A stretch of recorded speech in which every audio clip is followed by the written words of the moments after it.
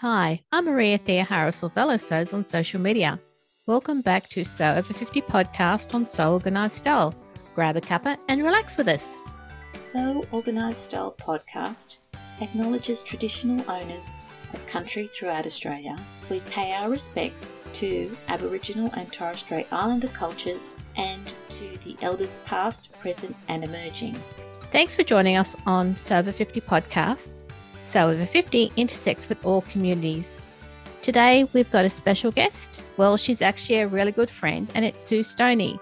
Sue Stoney is here because after listening to a few of the podcasts, she found that there is a gap in some of the podcasts that we've been doing around accessibility. So let's get started. Today we've got Sue Stoney, and she's been a regular on Sew Organised Style podcast and also featured quite often on the Sew Over 50 account. So I'm really pleased that we could have some time with you today, Sue. How are you? I'm well, thanks, Maria, and thank you for having me. It's always such fun to come on Sew Organised Style. Yes. Oh, thank you. And I enjoy seeing all of the projects that you work on because you do a lot trying different styles, looking at resources, reusing, recycling, all of that sort of thing. And you always look amazing. Oh, you're so kind. Thank you. Actually, earlier today I was in a tablecloth top, but I had to take it off because it's hot in Perth today. It got to 29. That's hot. I'm in a almost nothing top. Oh, my God. All right. This is audio only, Sue. Yeah, well, that's lucky. But no, I am decent. Those poor listeners who've got horrible visions in their heads. No. Our topic today has got to do with accessibility, and you did a lot of research on this. So I'll hand it over to you, Sue. Thanks, Maria. I suppose I started this whole journey thinking about technology and accessibility because I put up an Instagram post where I told my followers to zoom in on an image to see something I was talking about. Right. And a follower told me that her device would not zoom. And I thought, it's amazing, isn't it, how we just assume that everyone has the same level of devices, has the same level of connectivity. And it really got me thinking about the fact that we sit here in like our technology bubble and we're not thinking about people who are in countries or places like rural Australia, perhaps, or rural America, wherever, where they don't have the same level of connectivity. So that was the first thing that I thought about, that I also write blog posts that are quite media rich and they may be inaccessible. And really all I'm trying to do is highlight that fact to maybe some of your listeners, because we don't want our readers to feel frustrated or feel inadequate because their bandwidth won't accommodate our videos. And I think about this now with all these reels that Instagram is littered with, and I've refused to embrace reels for this reason, because I know I have followers who don't have the bandwidth. Okay. That was where I started the journey, thinking about this. Then I moved on to thinking about when we download a pattern, the designers may not have thought about the physical attributes of the people using their patterns. We think about these as the things that can be seen, like I've got a neighbour with polio in both her legs, childhood polio, and she can't use a foot pedal on her machine. And I suggested she buy the Bernina 560 because it has a press button. Bernina weren't very nice to her, so she bought the Brother. But there, which is another whole thing. But really what I'm trying to say is we assume that everyone has the use of all their limbs, and they may not. And there are sewing machines that will accommodate people who can't use one or both of their feet on a foot pedal. So we're not all homogenous and we're not all uniform. So I thought I'd talk about something like colour. I just recently, in the IPDS challenge, the Independent Pattern Designer Challenge, I won 31 patterns, which is quite a lot of patterns, but it's been really interesting. That I haven't got them all yet, but as they're coming in, I'm observing things and thinking about, people who might be buying these patterns. And it's really heartening to see when they use redundant cues. So your pattern is ready to be printed and you can pick your size by dots or dashes or a combination of dots and dashes. But they might also use colour, which helps you pick your size. I'm not keen on printing in colour. I'm just too stingy, to be honest. I want to see the dots and dashes. I know that a few years ago I was downloading patterns that only had hard lines that were all different colours. When I printed, I got all black lines or shades of grey. So it's good to see redundant cues in the form of colours, dots and dashes. And I really like to see the sizes also tucked onto those lines as well, because that really helps me. Although my most favourite patterns to download are the ones that use layers, because then I just download my size, or I have to often grade between my top and my bottom halves. I have to go down for the bottom, unlike most people, because I'm not a proper shape. I might go down 2 or 3 whole sizes from my top, which is quite big, to my bottom half, which is not. But with layers, I can just print 2 layers, the size for my top, the size for my bottom. And it means much easier for me to follow the pattern lines. The other thing about colour is, of course, people are colourblind. That's right. I think it's 10% of men are red and green colourblind. Quite a few women are blue and yellow colourblind. So designers probably need to think about colour blindness in the people that are buying their patterns. And also, rather alarmingly, over 70 years of age, the lenses in our eyes begin to yellow, and it means that we can't see blue as easily, or we can't distinguish blues and greens and purples. That's another thing to think about if your customer base is on the older side, and we hope they are. Colour is an important thing to think about, and the way we use colour. About 5% of the population has a disabling hearing loss. That's according to the World Health Authority stats.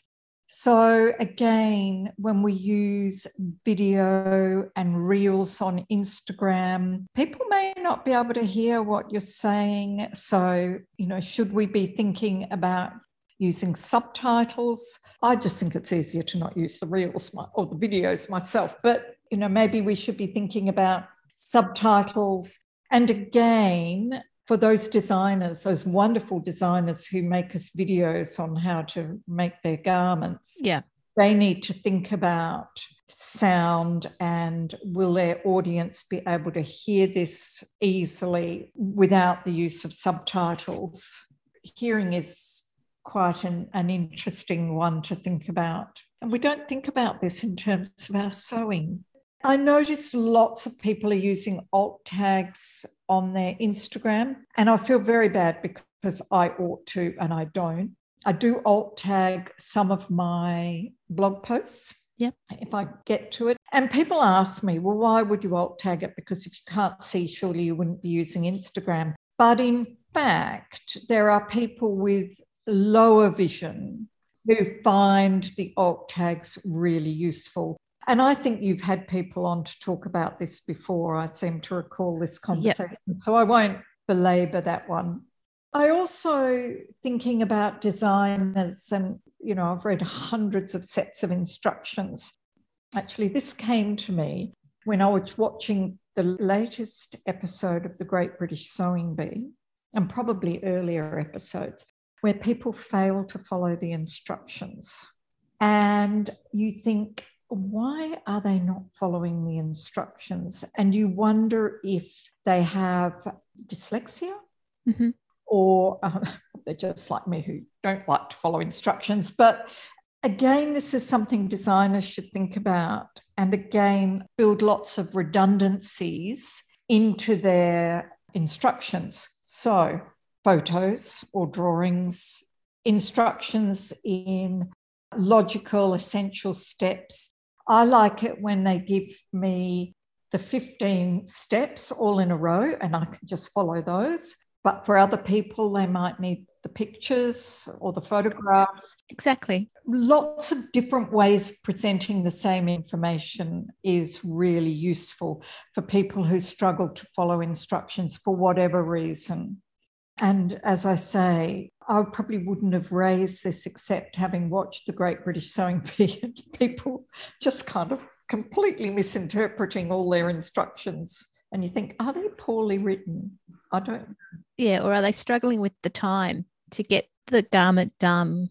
That too, absolutely. But I think there are people who genuinely struggle. You can see them trying to read the instructions and you think, well, are they just not giving them several ways of looking at them? Cognitive difficulties or differences are quite a murky area, really, but about 1 in 10 people have some form of dyslexia, which is quite amazingly high. Runs right through my family, and I have it too. So I do know what I'm talking about with dyslexia. But mine isn't a reading or spelling problem. I'm just really clumsy. So dyslexia comes in many, many forms. I've got a son who doesn't have a dominant eye, and that brings all its own issues. Quite interesting too. I know that when I was talking to friends about the Great British Sewing Bee and, people who can't follow instructions, and they go, well, are they dumb or something? And I have to say, if they have dyslexia, they are above average intelligence. They could in fact be smarter than the person that was asking that question. So it's nothing to do with intelligence. It is all to do with many other factors. So I think there's some things to look for. Redundant cues, colour, shapes or dots, dashes, whatever. Sizes written on the things. If they can, layer the patterns, and it saves ink, so it's much more socially acceptable. Think about colour blindness, think about ageing, customers for the designers and the fact that we're experiencing this yellowing of the lenses, hearing loss, low vision. There's the whole, we've got that lovely movement shown sewn seated. Yes. And I know you've talked about this before, but we are seeing designers who are designing for people in a wheelchair. And I know with my own mother, she needed more fabric at the back and less at the front. Exactly. That's really nice to see that people are beginning to think about that.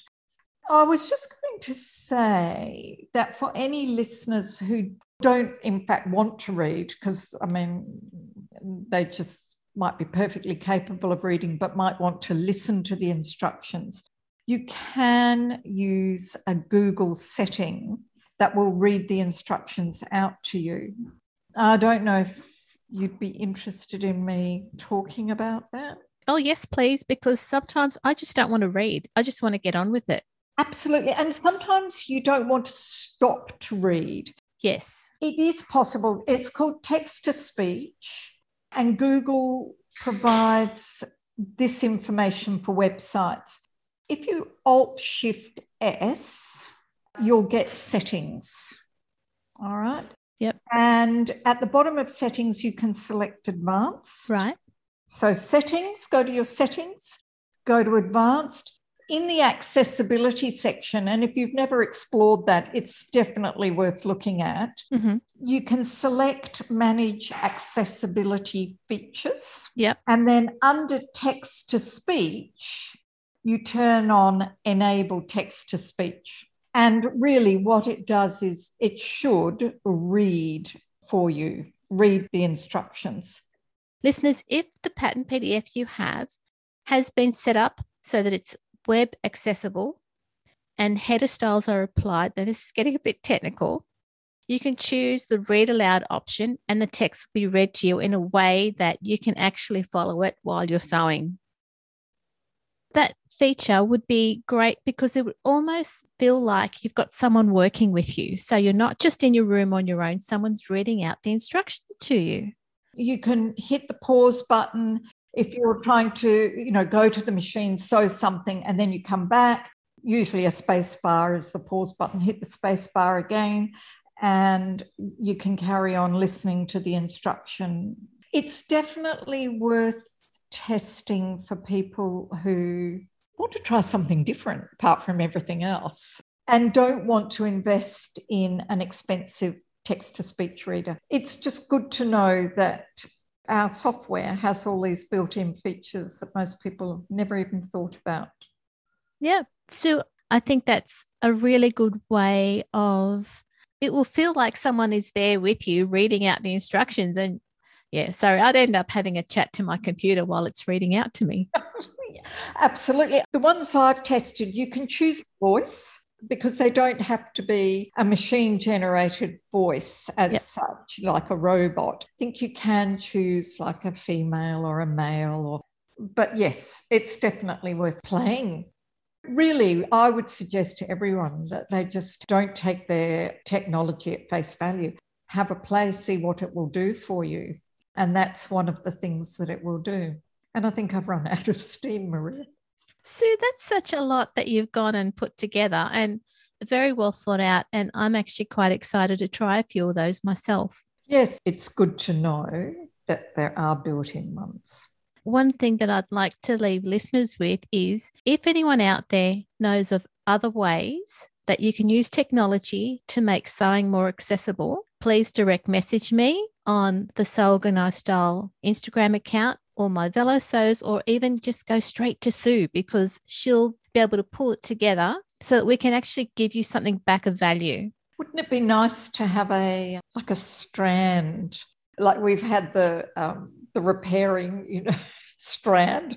It would be good to have a strand on accessibility where people can come and contribute and say, I have this problem, issue, whatever, this is how I overcome it.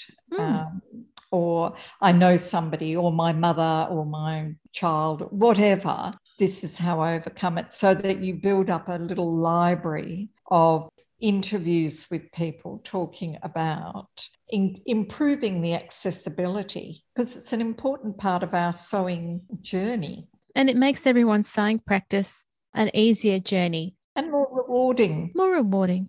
And fun. Look, there'll be people out there, because I've heard them on your podcast, who've got masses to offer, and you could take those podcasts and keep adding to them. I've talked more about technology because that's my thing, if you like. And I suppose I felt that there might have been a bit of a gap with some of the things that you've had on in the past. That's all I was trying to do, was fill a gap.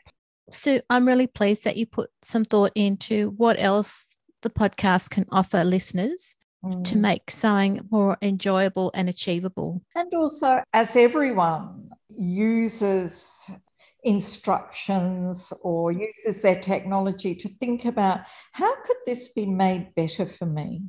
I know that people are using projectors to put their patterns onto the fabric, and that's such a wonderful initiative. But, all the different ways in which we can use technology to make life better. And it comes about by everyone thinking, well, wouldn't it be better if that designer just did this? And you tell that designer and they go, oh, didn't even think about it. And they probably didn't, because they're focused on what it is that they're doing. And just that one bit of information that you give them can make a whole lot of difference to everyone that buys their pattern. Yep. I have to tell you a completely irrelevant story, but it brought it home to me. About 25 years ago, it would have been a long time ago, as we were just absorbing technology into our business life. I worked in a university, and so, every technology company comes along and wants to flog you their technology. And they had this incredibly expensive piece of technology, and they used a thing called the traffic light system. So it was like an enterprise-wide system for the whole university, traffic light system. red, amber, green, but that was it. They had the red, amber, green and no redundant cues. And we couldn't understand why it kept going wrong. Things kept failing. Things weren't being uploaded properly. We didn't pick up problems. And I had to teach this technology. And it wasn't until one of my students said, I'm colourblind. I can't see the traffic lights, that it sent me down a huge rabbit hole of thinking about individual differences and what we do to people. And I actually made a series of videos where I interviewed people who were colourblind and looked at the impact of that colourblindness on their life and how they managed. So I started this journey a long time ago, caused by a piece of extremely expensive, poorly designed technology. Your previous experience about colour has helped develop this podcast.